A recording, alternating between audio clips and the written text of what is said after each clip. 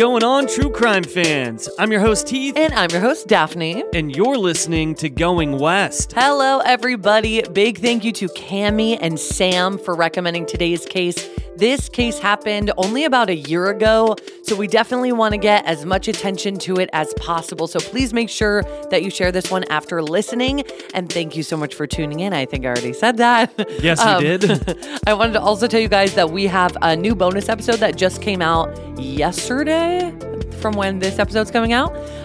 It is on Jack the Ripper. We decided to finally cover that case because maybe you guys are like us where you know the case, but not that well. Maybe you don't know the details or the deep details. Yeah, so we dove in as much as we could in one single episode. I think we did a pretty decent job of that, I gotta say, I think, in my opinion. Yeah, it was fun. It was really interesting. Yeah, super interesting. I think it ended up being like an hour and 13 minutes without ads, so it is a longer episode if you want to check that out.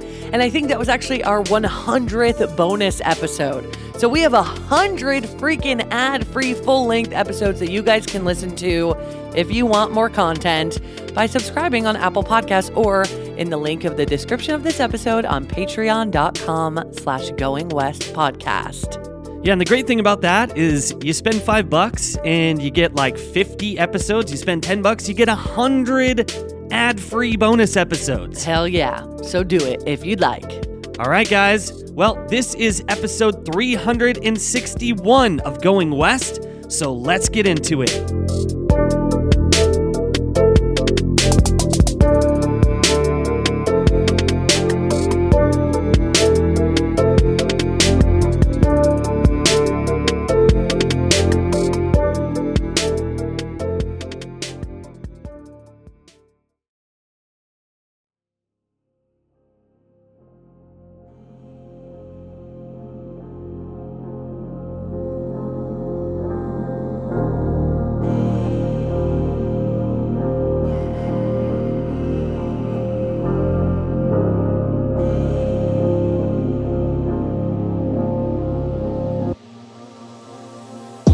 In October of 2022, a 31-year-old woman headed out for a swim in beautiful Trout Lake, Washington with an older friend.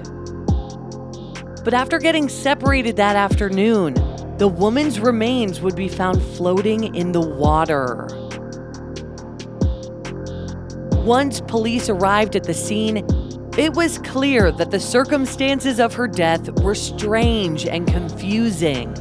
But what really happened that day? And is the man she was with responsible?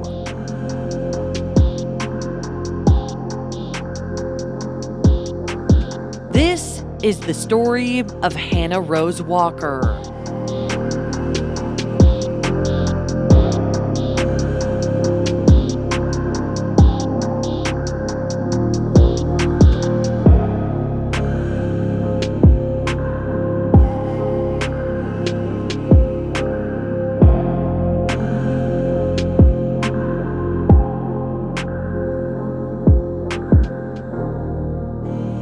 Hannah Rose Walker was born on May 1st, 1991. She grew up in beautiful Hilo, which is on the Big Island of Hawaii. And growing up there, Hannah absolutely loved the water, which came to be a theme in her life. Like swimming was always a passion of hers, which continued to be a passion even when she eventually relocated to Portland, Oregon, though she also spent some time in Southern Oregon. After attending David Douglas High School in Southeast Portland, Hannah started working as a certified nursing assistant, specifically caring for elderly patients, and she loved doing so.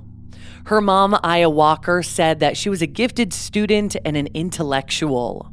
She described her daughter as perpetually compassionate, especially where animals or patients were concerned. And speaking of animals, she had a cat who she loved like a child. Aya also remembers her daughter's biting sense of wit and sarcasm and that she could find levity in any situation. At the time of her death, Hannah had accepted a spot in Utah Tech University's neurobiology program, and she was very excited to start this. But aside from wanting to help people, Hannah was artistic and a free spirit. She sported multiple tattoos and loved art and music in every form. She was a reader, a painter, a songwriter, and according to her mother, Aya, had a beautiful singing voice. Hannah relished traveling and loved to experience other cultures as well. Like, for example, she had made trips to Turkey, Spain, and Ireland, and was even learning Turkish in hopes of making a trip back. She said that her ultimate dream, though, was to live on a floating island of man-made waste that she called Trash Island. She wanted to, produce a reality TV show about what it was like to live there in this community made up of similarly eco-conscious and intelligent residents. So that was something that she really wanted to do. Interesting. Trash Island. Yeah. Very cool. So, however, despite Hannah's outward projection of security, Aya's realistic about her daughter's mental health struggles and says that she had grappled intermittently with confidence issues, as well as an eating disorder. So she took prescription anti-anxiety medication to mitigate her symptoms. Alcohol was also a known issue for Hannah, and she would often indulge too much.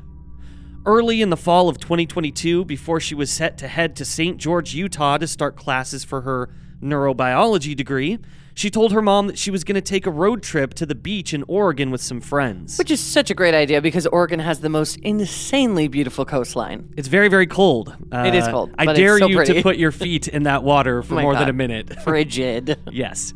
So, yeah, and she would just kind of wanted to blow off some steam before getting settled into Utah and entering into a demanding class schedule. Hannah also planned on getting closure with her ex-boyfriend who lived in Oregon before she left the Pacific Northwest for the foreseeable future. Hannah's ex, 33-year-old Richard Duro, who went by Ricky, worked as a server at Nico's Cantina in Portland. The two had a very tumultuous on-again and off-again relationship, and Hannah seemed to know that continuing contact would be basically detrimental to her mental health. But she just couldn't resist the temptation to end on a positive note, so she agreed to meet up with him again to close out that chapter of her life. Now, the exact details of the altercation are unclear, but on Friday, October 7th, 2022, Ricky was arrested on domestic violence charges after attempting to strangle Hannah. Ricky was held in jail on charges for 3 days, but was released on October 10th after Hannah declined to go to the district attorney's office to give her statement and press charges. So the day after this, Tuesday, October 11th, 2022, Hannah texted her mom telling her that she was obviously very disturbed about what had transpired between the two. So she told her mom that she was planning on spending a couple of days at her friend's cabin in Trout Lake, Washington, which is about 2 hours outside of Portland, to recover from this incident. She just wanted to get away for a second and clear her head, be in nature, and, get over this very traumatic event that just happened to her. So Hannah and her mom, Aya, briefly chatted about what Hannah was planning to do when she returned to Portland, and then discussed their family's Thanksgiving plans for the following month. Then, the next day, Aya noticed that Hannah had stopped sharing her location with her. And later that day, Hannah would turn up dead. Heath, will you remind me to bring up this location sharing point later? Because I might forget. Oh, absolutely. Thank you. Okay, so Hannah headed out to Trout Lake to the vacation home of her friend, Jeremy Gaylord. So Jeremy was 67 years old, so 36 years older than Hannah, who had just turned 31 in May. The exact nature of Hannah's relationship with Jeremy was unclear, but in his later statement to police, Jeremy claimed that he had been friends with Hannah for 5 to 6 years. Obviously, many people, including her mom Aya, have speculated that perhaps the pair had a sexual relationship, and one report called it mutually beneficial, and that Hannah had been staying with him and, quote, providing companionship. But before she died, Hannah maintained to friends and family that Jeremy was just a friend, even though one source claimed that she mentioned that he was paying her for her company, so like a sugar daddy type relationship. But again, the actual origin of their relationship is unclear, like how they met and what exactly they did together and what they considered each other. So strangely, Jeremy was married, and he had been for a very long time. And according to his wife, Feline, she and Hannah were friends on Facebook, and she met her in person 2 days before her death. And the three were apparently staying together at the vacation home. On Wednesday, October 12th, 2022, Hannah and Jeremy left the cabin for a swim. And, obviously this is October, so kind of weird, but maybe they just don't care about the temperatures of the water. Which I wonder what they were that day. It's kind of hard because Trout Lake, Washington is so small. There's only like 700 residents. So this is a small rural area. So that kind of temperature information for the water is like historically not super available. But I did find in one report that it was 83 degrees on October 12th, 2022 in Trout Lake, Washington.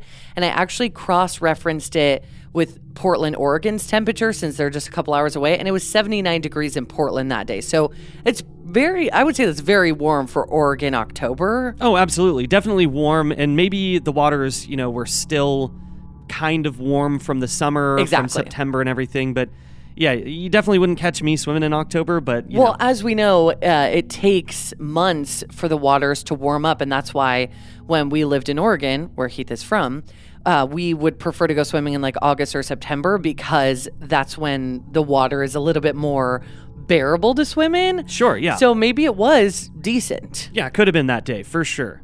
So the census-designated place of Trout Lake includes an intricate web of waterways stemming from the larger body of water. And according to Jeremy's retelling of events, the two were at this lake until around 2:40 p.m. when they walked to a smaller creek to swim in instead. Now, Jeremy said that he laid a towel and a sheet down along the creek bed, and that he watched Hannah get into the water, who again was a big fan of swimming and had been doing it her entire life. When Jeremy was later asked about the last time that he saw Hannah, he said, quote, "It's difficult for me to recall exactly, but I remember looking at at the time because I wanted to make sure that I didn't stay in the sun too long. I remember, I come here, I check the time, but I think I was here for a little while before I checked the time, and now I can't remember. I think that maybe she had just left, but it was somewhere around, at the time I recall, it was 3:38. So somewhere between 3:38 and 4 o'clock, I guess. Somewhere right around 3:30 or 4. And if Heath just sounded very unsure of himself, that's literally how the quote was. It was just very jumbled and like, he just kept saying it over and over. There was the word is literally in there. So yeah, he's kind of just trying to get this information out and sort it. But it does sound like very a little unclear. Unclear, maybe a little bit nervous, I would say. Yeah, the tone is nervous for sure. So the last time that he saw her, Jeremy said that she was wading into the water, planning on going, quote, around a bend in the creek in order to take her bathing suit off to swim naked for a while. Now, her mom later said that she was puzzled by this, and that it seemed out of character for Hannah, as she was perfectly comfortable skinny dipping in front of anyone. As time passed and Hannah didn't return to where she had set their things down, Jeremy said that he started to get worried. At 6:47 p.m., so 20 minutes after the sun had set, and after not seeing her for about 3 hours, Jeremy finally called 911 to report her missing. And I don't want to pick that apart too much, but it is interesting that she was like, oh, I'm just going to go around the bend for a second, and 3 whole hours pass, and then you don't call the police until 20 minutes after it already got dark. Like, she's not going to be swimming at night in the wilderness where there's no lights, and she's not going to be gone for that long when you guys were hanging out together for the day. Y'all went there together, so it would make sense that maybe you'd check on her after a half hour even. Like, if you went swimming with your friend and they were gone for even like 30 minutes, you'd probably be like, are they okay? Like, what's going on? Yeah. And maybe I do understand, also, this is my last comment on this, I do understand maybe he didn't want to jump to conclusions and call the police if maybe she decided to swim off on her own for a while and spend some time by herself. But I don't know. It definitely makes you think. Absolutely. So the other thing about this was Hannah had nothing with her but her black swimsuit that she was wearing. So she didn't even have any like shoes to wear at this time. Her clothes, shoes, towel, and cell phone were back on the banks of the water, and she had not come out of the water to retrieve them. So also, I want to play the 911 call from Jeremy because I think it's important to share this in this case. It gives you a sense of his tone, and I will say this operator is like very snappy with him. He doesn't seem too nervous to me. I think anybody calling 911 would kind of, and with the circumstances involved, would have a little bit of a anxiety, right? Sure. But I think overall he's pretty calm. But listen for yourselves. 911, what's the address of your emergency? Well, I'm down by the Natural Area Preserve, by the kind of near Clarksdale, kind of outside Trout Lake, and that's the best I can tell you about where I am. There's a little entrance here. Okay, so what's going on, sir? I came over with a friend of mine, and she's a great swimmer. And went down to. She wanted to go swimming, so we went down to. Sir, what is going on right now that you've called 911? She's lost. She's not back. Okay, so you've got a missing person. Okay. Yeah, she's been gone. She's been gone for like well over an hour, and it's getting dark here. She's only got her swimsuit. She's barefoot, just like freaking cold in the water. Take a deep breath for me. Okay. And what water was she in? Trout Creek, I believe it's called. Trout Creek. Okay. Feeds in the Trout Lake. Okay, and you're there at Trout Creek Road, and you said you're down there by Clarksdale. Yeah, by Clarksdale, just outside Clarksdale. Yep. Clarksdale, I think it is, yes. And is that where she went in at? Yes.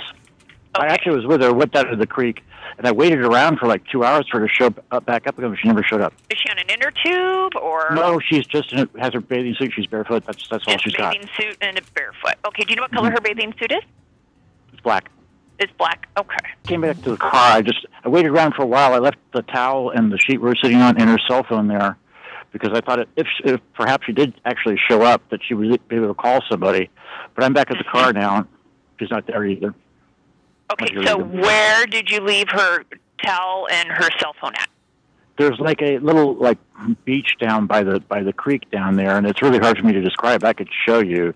I've been there many, many times. I come here quite often. By the bridge, or? No, it's like it's a natural area preserve. There's actually a little Forest Service road, at least there's a Forest Service marker. I can walk up and see if I can read the marker. But nobody ever thinks of it as that, using that road designation. So she went in, and you haven't seen her in the last, how long? What time is it now? About 6:40, something like that? Yep. Probably since about 4. She's a really strong swimmer, so I wasn't really worried about her for at least an hour or so. And then she just never showed up, and I started going, God damn it, she just left me here and stranded me. But then freaking worried now. So, sir, what's your name? My first name is Jeremy.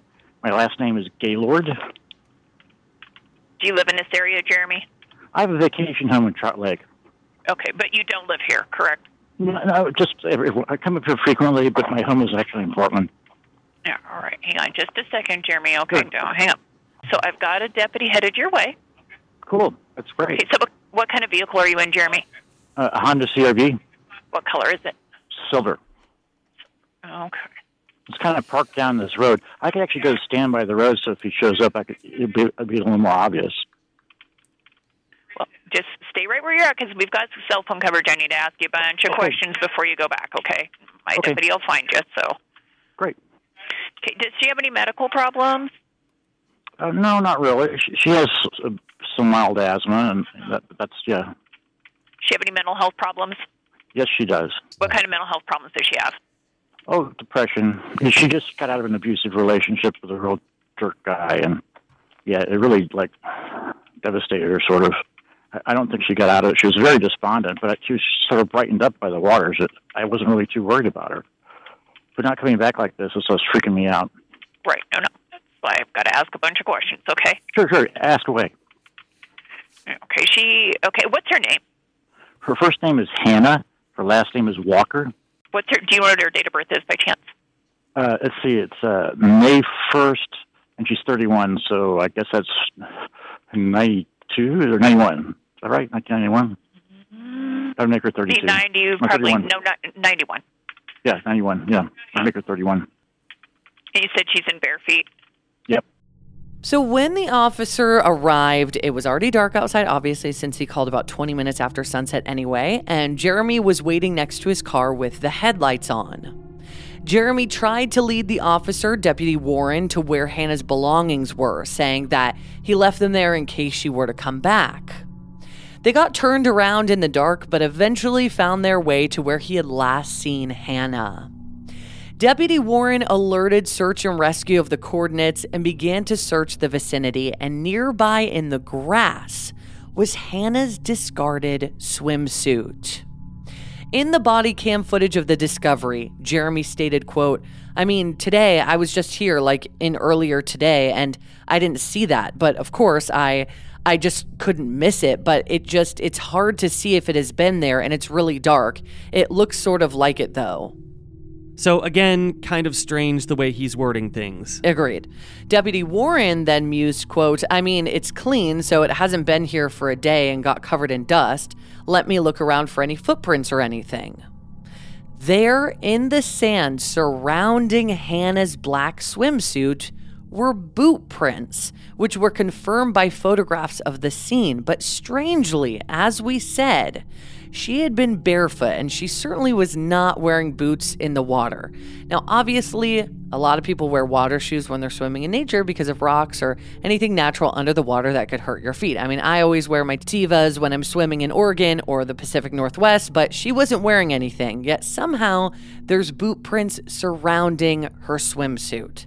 I also want to add there was no indication that this was done by officers because these boot prints are pretty heavily discussed in this story. Right.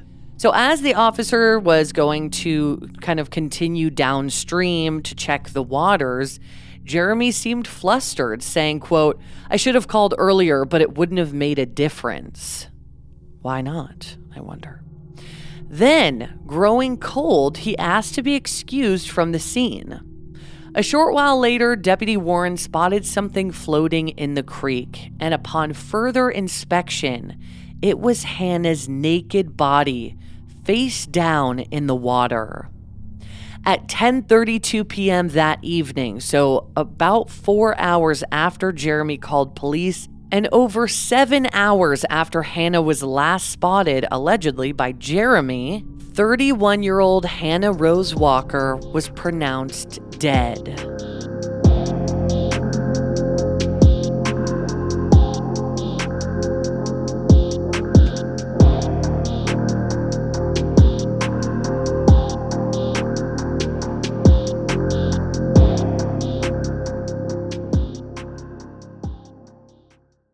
With how busy our schedules are, Heath and I are constantly ordering food and groceries from DoorDash. It just saves us a ton of time when we can't run to the store for ingredients or don't feel like cooking and want delicious takeout instead.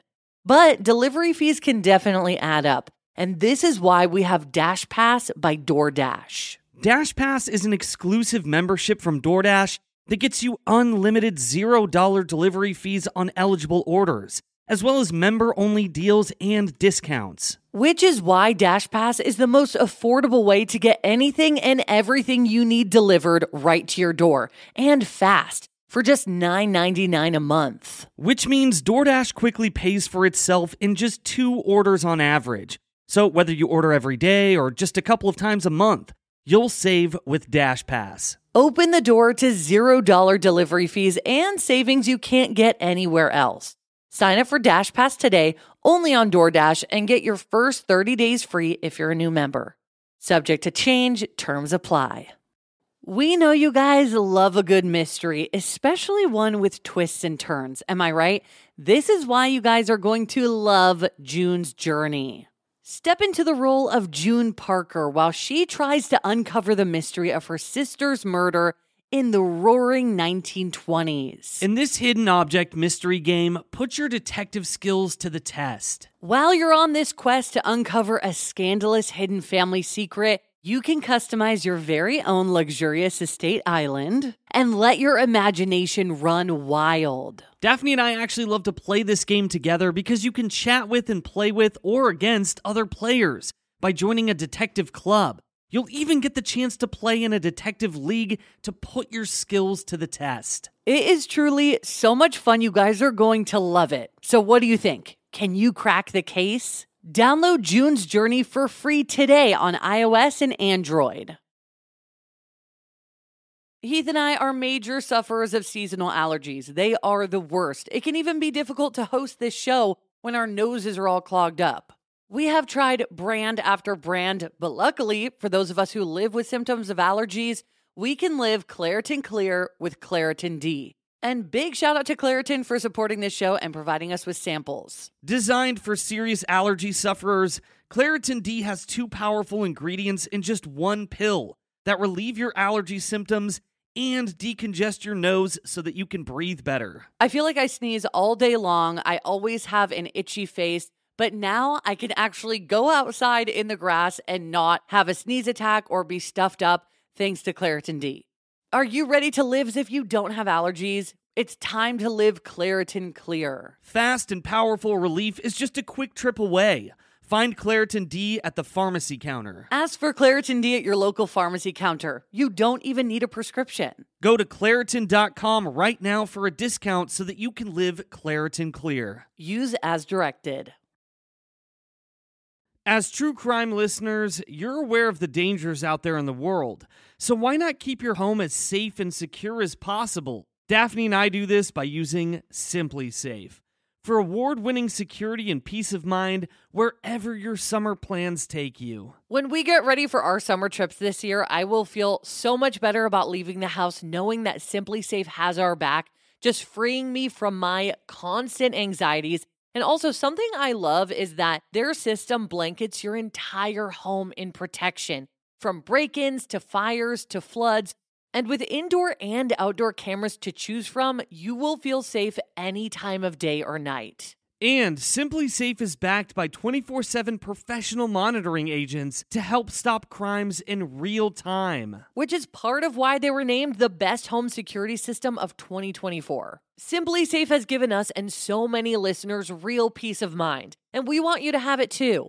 Right now, get 20% off of any new SimpliSafe system with Fast Protect monitoring at simplisafe.com/goingwest. There's no safe like SimpliSafe.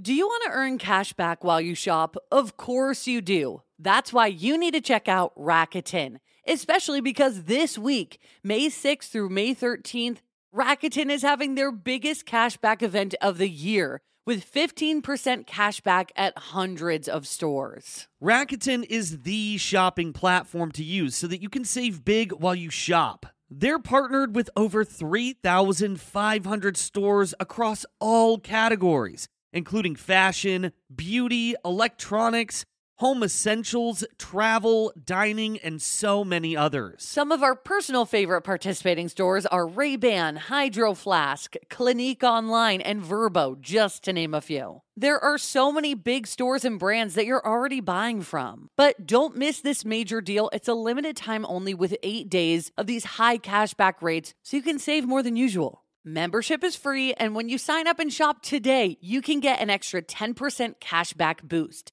That's an extra 10% cash back on top of the 15% cash back. You won't see higher cashback rates than these. Go to Rakuten.com or download the Rakuten app. Rakuten. Shoppers get it.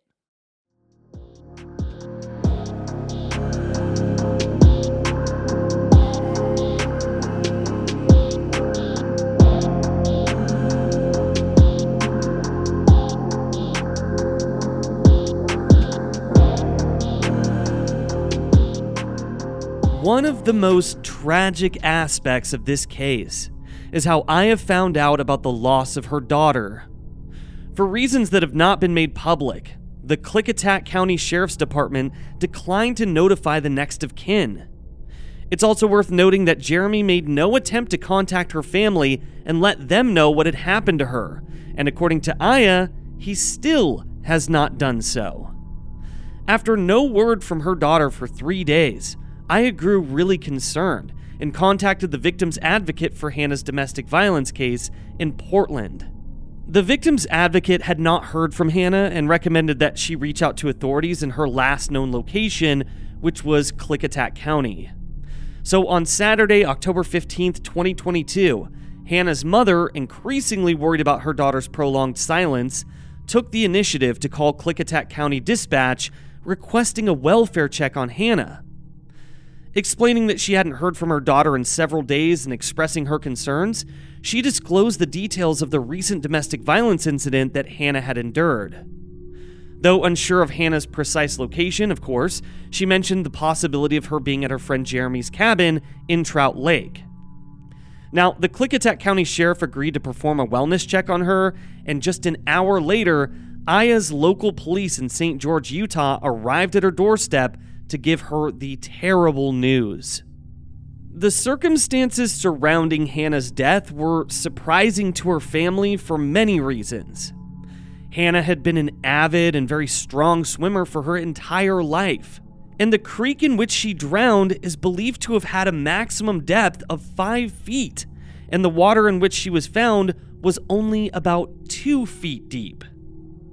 The officers noted that the water was not moving quickly either, so her being swept under and getting stuck under something was just not really feasible. And, I know all too well about this because in the summertime, a lot of Oregonians like to float the river, and, I'm sure a lot of people in the Pacific Northwest in general, but I actually had a friend who drowned this way back when I was in high school.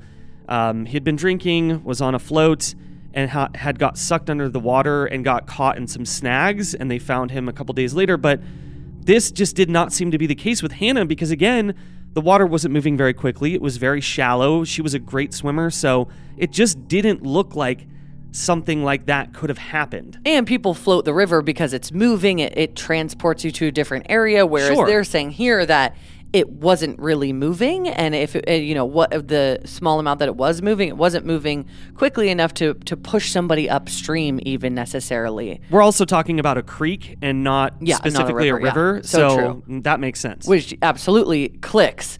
But yeah, just the fact that the maximum was 5 feet. And obviously, her being a good swimmer, accidents happen all the time. People who are very skilled at things can die doing them, obviously. So it's definitely possible in a sense that this could have happened. We were talking to Heath's dad about this as well, who, has spent almost his entire life in Oregon.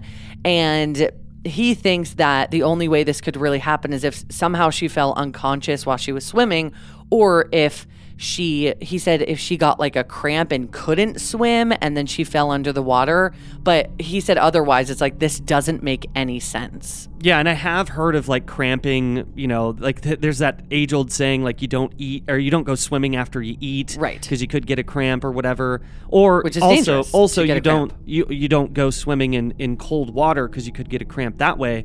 But it just doesn't seem like this is the case because it seems like she was pretty used to doing this. Yeah, it's really, with these circumstances, it's really bizarre that she died, right? And of course, we're going to talk about more details that are going to make you guys question this even more. Definitely. But another thing I want to mention, I want to go back to, because I just remembered the whole thing about how she stopped sharing her location with her mom earlier that day, remember? So that's weird to me because why would she do that? Why would she stop sharing her location with her mom? She told her mom she was going here. It wasn't a secret. She wasn't hiding anything. And I think it makes it even more suspicious the fact that this was the day that she died. Yeah. That she stopped sharing her location. If it happened any other day, I don't think anyone would really think into it that much, but... Yeah, and it's not like her phone died and her location services turned off. Her mom says that day...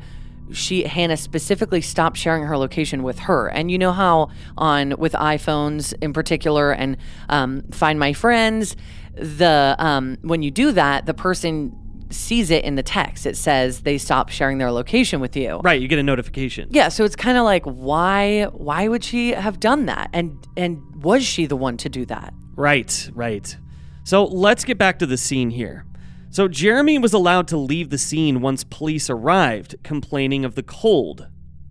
Aya notes later that Jeremy had been wearing Hannah's sweatshirt at the time, which she thought was obviously very odd as well. Neither his car nor his home were searched for anything that might tie him to Hannah's shocking death, and he was never required to turn over the items of Hannah's that she had left at his house. And Aya claims that she's still trying to obtain the items that Hannah had taken with her to the water that day. When she listened back to the 911 call, Aya noticed that Jeremy gave the operator a different phone number for Hannah, one that she didn't have access to. So she wondered if this had anything to do with her mysterious death and what Hannah was hiding on that phone.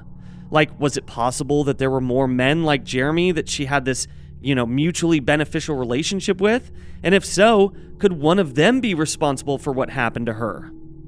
Aya also found it strange that this phone has not been turned over to her and wonders if perhaps Jeremy had been the one paying for it and didn't want anybody else to see what was on it. Aya specifically requested to have this unknown phone forensically processed, but as far as she knows, detectives basically just declined to do so. She also requested any information that they could glean about the phone, such as who was paying for it, but she was never able to obtain any information about that either. The next severe blow to the case came when the autopsy was performed because, for unknown reasons, the state of Washington held off on performing the autopsy for 9 days, which is nuts. So for more than a week, Aya just waited in agony to find out what had happened to her daughter. Ultimately, her cause of death was listed as drowning, but when Aya conferred with experts, she began to have doubts. The autopsy reported that Hannah's lungs were enlarged, which is a common side effect of drowning. Her initial cause of death is listed as, quote, submersion in water complicated by ethanol, meaning that alcohol had been found in her system as well. Though Aya was the first to admit that her daughter did struggle with a dependency on alcohol, there had been no evidence at the scene that the two were drinking that day, nor had Jeremy made any mention that they were drinking before or during their time at the water. The only substances found in Hannah's system were alcohol and benzodiazepines, which are often called benzos, and these were prescribed to her for her anxiety, and the amount that was found in her system was consistent with the dosage on her medication. And I did look this up too. Mixing benzos and alcohol is said to, quote, reduce cognitive abilities. But regarding the alcohol, her mom argued that decomposing bodies produce their own alcohol levels, capable of skewing the blood alcohol content. And since it took 9 days for them to perform it, she doesn't feel like the results could have been accurate. On the family's website, they've written the explanation for this, stating, quote, post-mortem blood alcohol concentration, or BAC levels, cannot be used to determine the level of intoxication at the time of death. High BAC levels may develop during putrefaction, and levels up to 0.200% do not necessarily indicate that alcohol was imbibed before death. In addition, BAC levels may be influenced by the body's own metabolism and other environmental factors. As such, the results of a post-mortem BAC test should not be used as a definitive indicator of whether or not alcohol was a factor in Hannah's death. Aya again also argues that too much time had lapsed to be able to determine an estimate of the blood alcohol content at her time of death. After 9 days, the percentage would be falsely inflated, but after seeing that she had both alcohol and benzos in her system, the investigators seem to have made up their minds. In his report, the detective even wrote, quote, the medical examiner advised benzodiazepines and alcohol are a dangerous combination and should never be taken at the same time. So it's as if they're saying, I mean, he's literally writing, yes, I did mention that as well a minute ago, but he's writing it as if, oh, she drank and took benzos at the same time, and then it probably caused her to go under the surface and drown because of it. Yeah. But again, that's hard to determine, because we don't really truly know the BAC here. And there's more. So in addition to her toxicology, Hannah had sustained multiple cuts, bumps, and bruises. Rather than entertaining that they may have come from a struggle, the medical examiner reported that they were consistent with stumbling around in the water. But the most alarming detail of her autopsy was the foreign DNA they found on her person. Under her fingernails, the autopsy revealed unknown male DNA. Testing also revealed semen in her vaginal canal.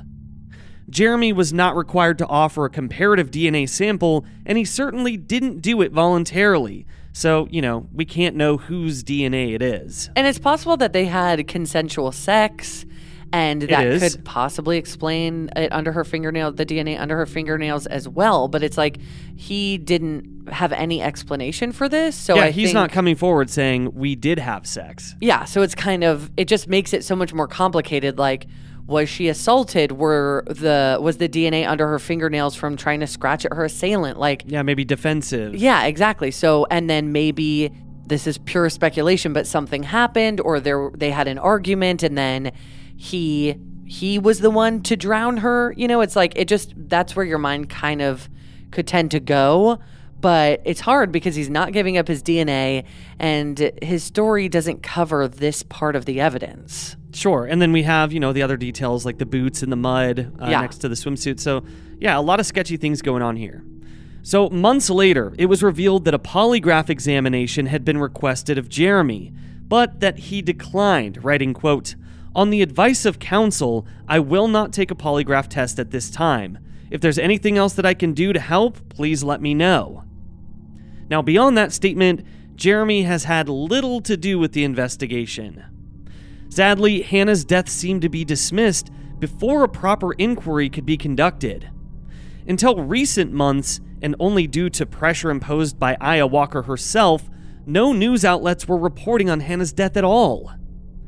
The Klickitat County Sheriff's Office declined to even issue a statement that they recovered a body from the creek. They released almost no information to the public, and criminally little information is available online. Most of the information available to the public can be found solely on the family's own website. Aya was told that a detective was assigned to her daughter's case, but after the autopsy, the case seemed to be dropped and was not investigated further. In the midst of a bid for re-election, the Klickitat County Sheriff Bob Songer seemed preoccupied at the time, and many people who are familiar with the small county of 23,000 residents, with the Trout Lake area only hosting around 700 people, have criticized the belief that they don't want anything to do with the young woman's death that could have involved alcohol or prescription medication, even if this wasn't the cause of death. For those wondering, Hannah's ex-boyfriend Ricky was cleared of involvement because between the hours of 3 and 10 p.m. on Wednesday, October 12th, 2022, Ricky was working a shift at his restaurant job back in Portland, which is 83 miles or 133 kilometers from Trout Lake. Again, it's around a 2-hour drive. However, that hasn't fully stopped the speculation about his involvement. But also considered a big possibility is, of course, Jeremy Gaylord, who clearly had ample opportunity, though the motive would be unknown. Like, it does seem to me like whatever exactly was going on between them is a mystery to the public, so any issues that could have arisen would be as well. Like, I think it's easy for us to say, oh, well, they were friends. Maybe they had a mutually beneficial relationship. But since we don't know, it's hard to speculate what type of issues they could have had and what type of arguments they could have had that possibly led to her death. It's impossible to say. But while conducting her own investigation, Aya Walker came across a police report filed in 2018 by a young woman who claimed that she had been sexually abused by Jeremy. This woman met Jeremy on seekingarrangement.com, which is a website that connects men with women looking to be sugar babies. This woman claims that she had met with Jeremy multiple times over the course of a year to perform energy work and sexual healing. On August 19th, 2018, so about 4 years before Hannah's death, Jeremy claimed that his wife was out of town and asked this woman to come over to his house to perform her services, which she later said made her feel, quote, icky. She also mentioned in the report that she didn't enjoy working with him because he gave her a, quote, bad feeling. Jeremy took her out to dinner, and then the two went back to his house to smoke marijuana and engage in what she said began as consensual sex. But after smoking the marijuana that Jeremy provided for them, the complainant said that she felt as if she was dipping in and out of consciousness, which is not common with marijuana. She also described feeling as if she was convulsing and wondered if the marijuana had been laced with something. At this point, she said she felt trapped and said that Jeremy had begun to threaten her. As soon as she regained feeling in her extremities and felt that the drugs were wearing off, she ran from his house and swore not to work with him again. This woman claimed that she reported him because she was worried that he would do this to other women. And when she filed the report, she also said that she thought that Jeremy may have been photographing her in the nude and posting doctored photos of her online without her permission because basically Photoshop was a hobby of his. And these charges against Jeremy were later dropped. And on that note, I kind of want to say that, a lot of times people report things and then they don't follow through because it is a very traumatic experience to follow through with charges and having to face this person that you are going up against, that did something to you. So that's why we see that happen a lot here. So it's definitely understandable why the charges were dropped, but this report exists. This allegedly happened. I am mused that the inaction in Hannah's case may be due to a police cover-up, or is just an inconvenience that served to get in the way of Sheriff Bob Songer's upcoming re-election campaign. She even met with him personally to urge that Hannah's case be pursued properly.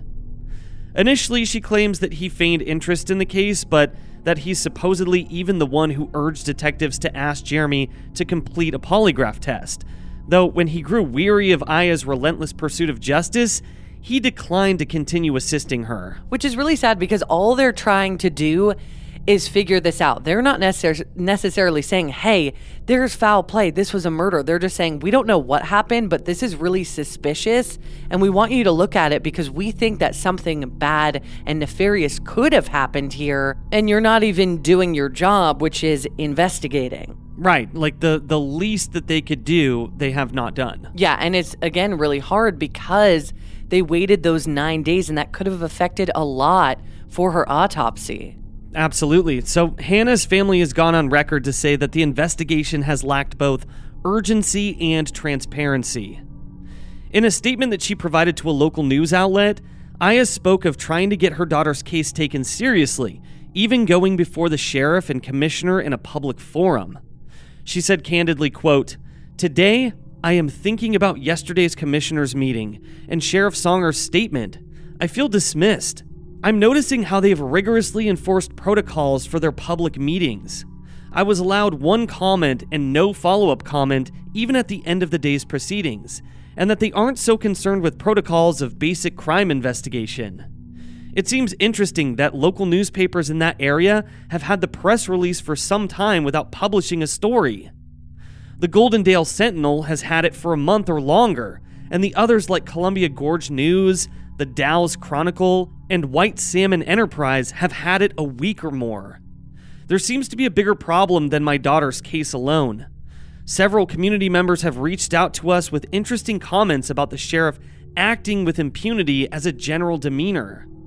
While I'm very discouraged today, the dismissive attitude of the commissioner, Dan Christensen, has actually encouraged me to push for accountability in every possible way." Much to the dismay of Hannah's loved ones, the Klickitat County Sheriff's Office has moved the status of her investigation to inactive. For now, her family, and especially her mom, Aya, is keeping her daughter's story alive and has even taken in Hannah's beloved cat. The family has requested that the FBI investigate the case, but until then, they're hoping that increased media outreach sheds light on their loss and encourages a proper exploration into what could have happened that day. The family has put together a very comprehensive website with timelines, quotes, and theories, and because there has been very little media coverage, this was the source of most of our information for today's episode. Her family is also upfront about not knowing what really happened that day and that they may never know, but they believe that it's suspicious enough to warrant an investigation.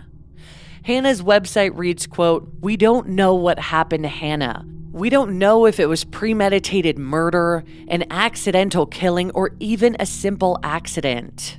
What we do know is that there are enough facts and questionable details to label it a suspicious death that needs to be thoroughly investigated. If you have any information about the death of Hannah Rose Walker, please contact the family at info@hannahrosewalker.com, or if you'd like to contact the Klickitat County Sheriff's Office directly, their number is 509-773-4455.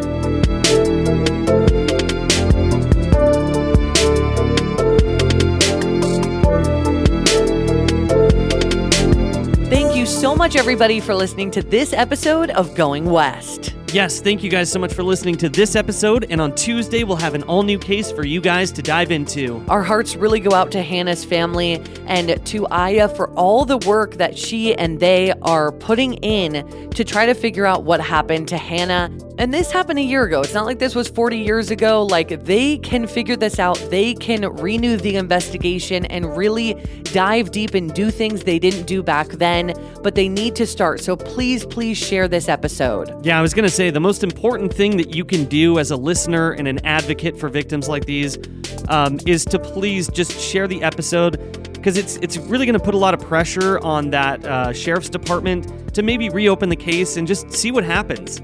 Yeah, everybody's case deserves to be investigated. So thank you guys so much for tuning in. Again, thank you so much to Cammie and Sam for recommending today's story, and we'll see you guys next week. All right, guys, so for everybody out there in the world, don't be a stranger.